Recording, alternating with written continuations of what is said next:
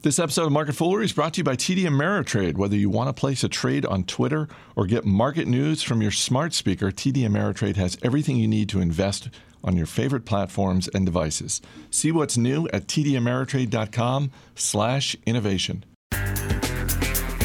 It's Thursday, September 13th. Welcome to Market Foolery. I'm Chris Hill. Joining me in studio, David Kretzmann.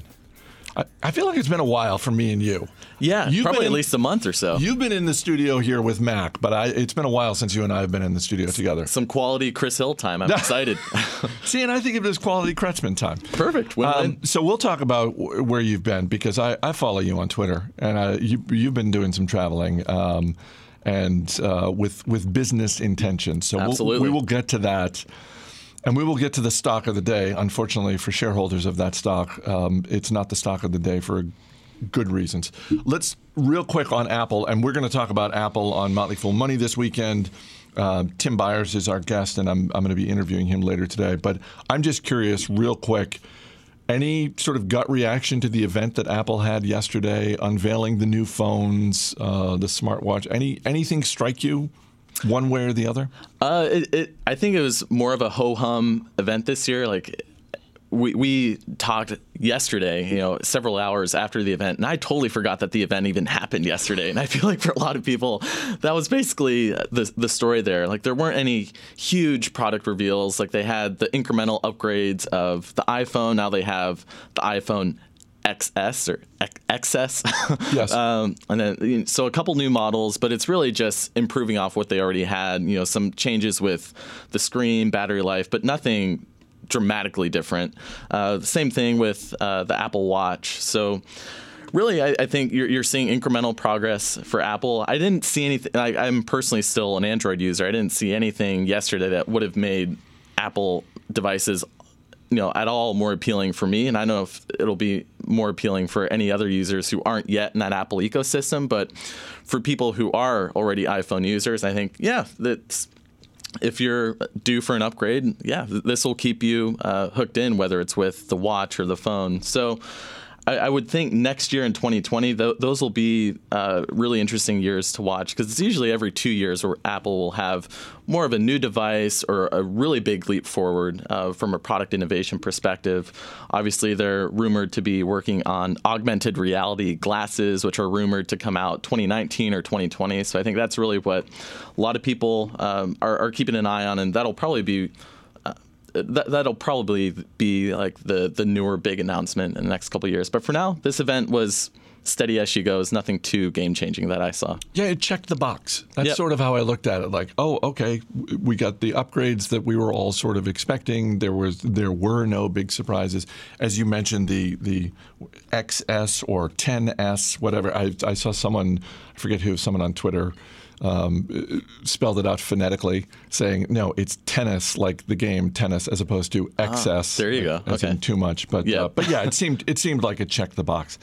Let's move on to WageWorks, which is stock of the day because it is down more than 15%. I think it's important, before we get to today's news, to remind listeners that WageWorks is a company that is still in the process of reviewing its financial statements from 2017. Yep. Which is why we saw a big drop earlier in the spring. And the news today that WageWorks has set up a special committee to examine an earlier investigation into financial irregularities. This is the employee benefits administrator company, WageWorks. I don't think, in all the years of hosting this show, I don't think I've seen that before. I've seen special committees set up. I don't think I've ever seen, we've set up a special committee to examine the earlier investigation, which presumably was its own special committee. I don't want to overreact, but I'm wondering if dropping 15% is an underreaction. Yeah, this is a really ugly story. Because you have the announcement today, but you really go back to March. That's when they initially said, we're going to delay filing the 10K for this fiscal year. We're going to be looking at potentially restating previous results. And this really is going back to 2016, where I think the culprit is they had a large government contract, and it's just a matter of how they're recognizing sales and timing and things like that. And it sounds like they overestimated the amount of sales they were bringing in, and maybe employees were afraid to be realistic with upper management and saying, hey, that contract, I don't think it's going to be as big as we think. It sounds like there's something like that where they just overstated what they brought in as far as revenue and earnings. So they're expecting to restate 2016 results. Earnings will probably be at least 20% less than what they reported that year. But then also going back to March, they had a leadership shuffle. So the longtime CEO, Joe Jackson, he stepped down as CEO, but he was going to remain executive chairman. Well, today's announcement, he's out the door. He's gone. He's gone, and he didn't even have like a quote in the press release. So you know that there's something going on with Mr. Jackson there that, I don't know, the board and upper management just weren't jiving. So it sounds like we're seeing today more symptoms of a lot of kind of intercultural turmoil, at least at the top of the company. I'm glad you mentioned that with the press release, because that to me, because there's a temptation to look at stocks when they are falling and ask the reasonable question, okay, this is down suddenly. Is this a buying opportunity? And then when you start to dig into it, and a lot of times press releases are just perfunctory, much like Apple's event. They check the box. I was struck by that as well. Here's the longtime CEO. He steps down. He remains chairman of the board. Now he's out the door, and there's nothing from him in the press release. And the press release, which concludes with this line, which early nominee for understatement of the month, final line of WageWorks press conference. WageWorks announced that the board is actively searching for an independent board member who will have the right skill set to complement the current board. No, that just doesn't, with everything that's gone on the past 6 months, that is not very reassuring on any level. And on top of that, they're also now reviewing 2017 numbers, so those could be changed. And then on top of that, they gave guidance for 2018 as a whole, and they're only guiding for 1% to 4% revenue growth. And this is after making a pretty substantial acquisition a couple years ago. So here you have a slow-moving, slow-growing company that's reviewing the past couple years of financials. You have a lot of leadership changes, and it sounds like disagreements on the board and executive level. So a lot of yellow and probably red flags here. So I agree with you. I think this could be a case where a 15% drop might actually, I wouldn't be surprised if we see more red here in the days to come. Quick shout out to TD Ameritrade for sponsoring this episode of Market Foolery. You're always on the cutting edge of technology. You're listening to this podcast. That already puts you on the cutting edge of technology, ahead of a lot of people who don't even know what a podcast is. TD Ameritrade prides itself on being ahead of the curve, too, and their latest innovations put their resources and services on the popular platforms that you carry and use every day. And now all you have to do is enable the TD Ameritrade skill for Amazon Alexa, or you can message them on Facebook to stay on top of the markets and learn more about their commitment to innovation simply by going to tdameritrade.com/innovation.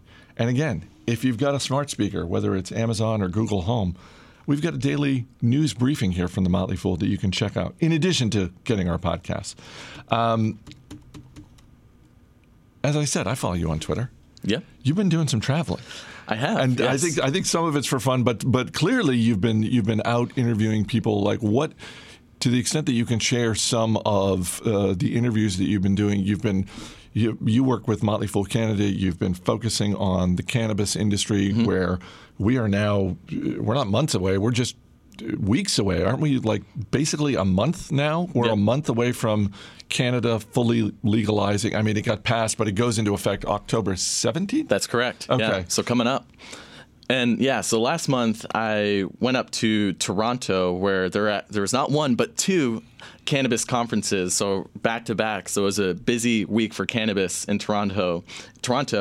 And the day that the first conference started, that happened to be the same day that the Constellation Brands and Canopy Growth deal came out. So where Constellation Growth came out and said, we're going to invest an additional 5 billion Canadian dollars into Canopy Growth, which at this point is, by market cap, is still the largest cannabis company in Canada and the world.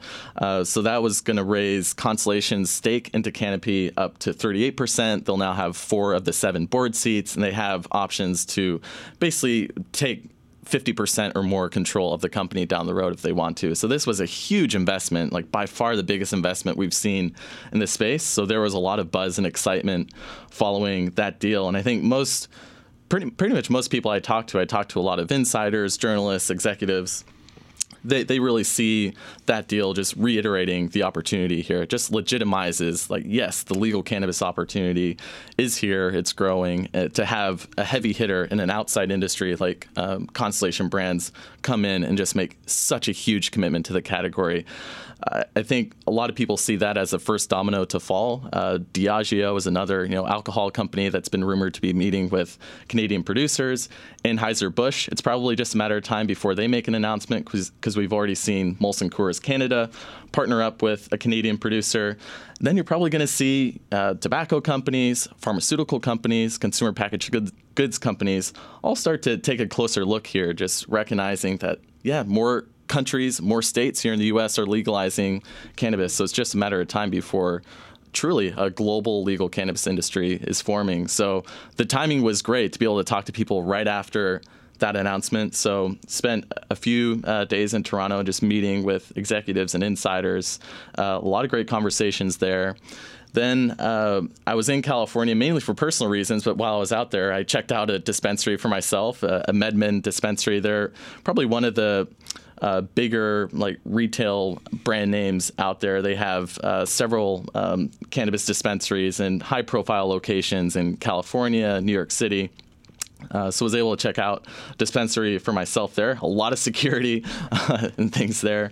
And then I went to Chicago to visit a private cannabis company, Cresco Labs. They're the market share leader in Illinois, Pennsylvania. They're probably going to be a leader in Ohio as well, which recently took some steps to legalize cannabis there, I think just on a medical level initially. But while I was visiting Cresco Labs, I was able to meet two of their co-founders at their headquarters there, and also a shout out to the Grieve brothers, who are Motley Fool members, and they actually introduced me to Cresco Labs.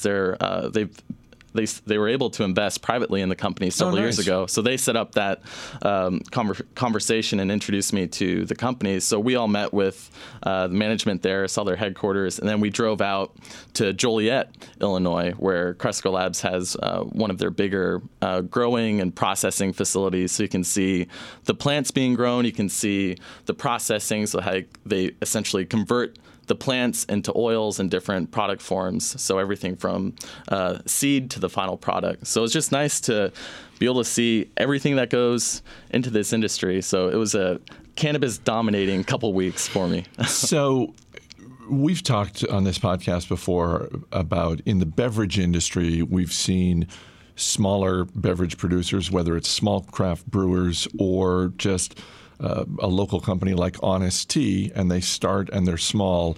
And for a lot of them, the business goal, the ultimate business goal is we'd like to be acquired by someone bigger. And in the case of Honest Tea, they got bought by Coca-Cola.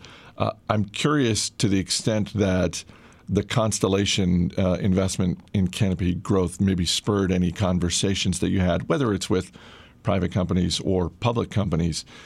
Do you get a sense of a common goal amongst the people in the industry? Is it, hey, from a business standpoint, we'd like to get to the point where we are publicly traded. We take this company public, and we want to be one of the biggest players in this industry. Or are there people looking at what happened with Constellation Brands and Canopy Growth and these other conversations going on, saying, yeah, we're going to try and grow this business as much as we can, but ultimately, if someone's going to pay to buy us, that's a great conversation we'd love to have. I think a lot of people recognize and believe that we're still in the early stages of consolidation. So the point where you'll see some of the bigger pure play cannabis companies acquire some of the smaller players in the space. You'll see some of the smaller and mid-level companies try to consolidate to better compete with the larger players. Then outside the industry, this Constellation deal is really spurring, okay, what does it look like for outside established industries to make inroads into the cannabis space? So I think across the board, with all those different categories, you're going to continue to see a lot of investments, partnerships, acquisitions. A lot of companies at this point are obsessed with gaining share locally where they can. in Canada in a lot of cases, but you also have some U.S. operators who are trying to focus on certain states where it's legal, whether it's California, Ohio, Colorado, Pennsylvania, Florida. You have more and more states coming online. So you're seeing a variety of different strategies. Some companies focusing more on their local markets. Some companies are obsessed with expanding globally as quickly as possible and taking some pretty extreme measures to do that. So for me, it's just been fascinating to follow the category because as we've talked about the past few months, every company at this point is saying how great they're going to be. But their track record so far is pretty minimal, if not non-existent. So you have all these companies outlining like why they think their strategy is best. But the nice thing about this October 17th date coming up, kind of a milestone coming up, is we'll finally get a sense for which companies are actually gaining traction, at least in Canada. And then along the way, you'll see which companies are starting to gain more traction internationally, which of the U.S. operators are gaining traction. And it's worth noting along the way that even though in the U.S., cannabis is still federally illegal, it's recognized as a Schedule I substance right alongside heroin. I mean, fun fact, cannabis is essentially rated as a higher risk substance than cocaine in the U.S. right now. So that gives you an idea on a federal level where the government is coming from. But we might want to revisit that. Yeah, and I think it's just a matter of time before that happens. But in the meantime, with U.S. operators, they can't go public on the New York Stock Exchange or the NASDAQ because it's still a federally illegal substance. But what you are seeing is a lot of those companies going public on the Canadian Securities Exchange. So these companies are going to Canada, and even in Canada, they can't list on the more reputable Toronto Stock Exchange for the same reason. Toronto Stock Exchange says, no, we won't let companies list that are selling a substance that's still federally prohibited in your country. But so just for a variety of reasons, you're seeing Canada really become the hotbed, both for the legal cannabis industry, but then also for any company that's looking to list publicly, they're going to Canada. So a whole lot of things happening in this industry. It's just fascinating to follow such a fast-paced category right now. So while you were up in Canada when the news broke about Constellation Brands and Canopy Growth on this podcast, one of the things we talked about when we talked about that topic was the price that they paid. And I'm curious if anyone you talked to said anything along the lines of, hey, good for Canopy Growth, but holy cow, did Constellation Brands pay a lot for that investment? Because that's what struck me was it wasn't that they did it, it was the price they paid. Yeah, it was a lofty price. I mean, for about $4 billion US for 38% of the company. It's a lofty valuation. I don't think anyone in the industry will admit that. Everyone right now is so optimistic that they want their company to be invested in at that same level. And from Constellation's perspective, I mean, they really are treating this from a long-term view. Like they're saying that we think cannabis globally will be a $200 billion market by 2030. And part of the reason that Constellation has been at the forefront of making investments into this category, they announced their first investment in Canopy Growth last October. So by far, they've been the first mover, and now the first mover was such a dramatically large deal. Part of the reason is that they're essentially still a family-run company. You have essentially the Sands family. So you have a founder-run company. They're not as beholden to thinking short-term about the risks, like, well, it's not legal in the U.S. yet. Like, will the federal government investigate us or somehow get in our way?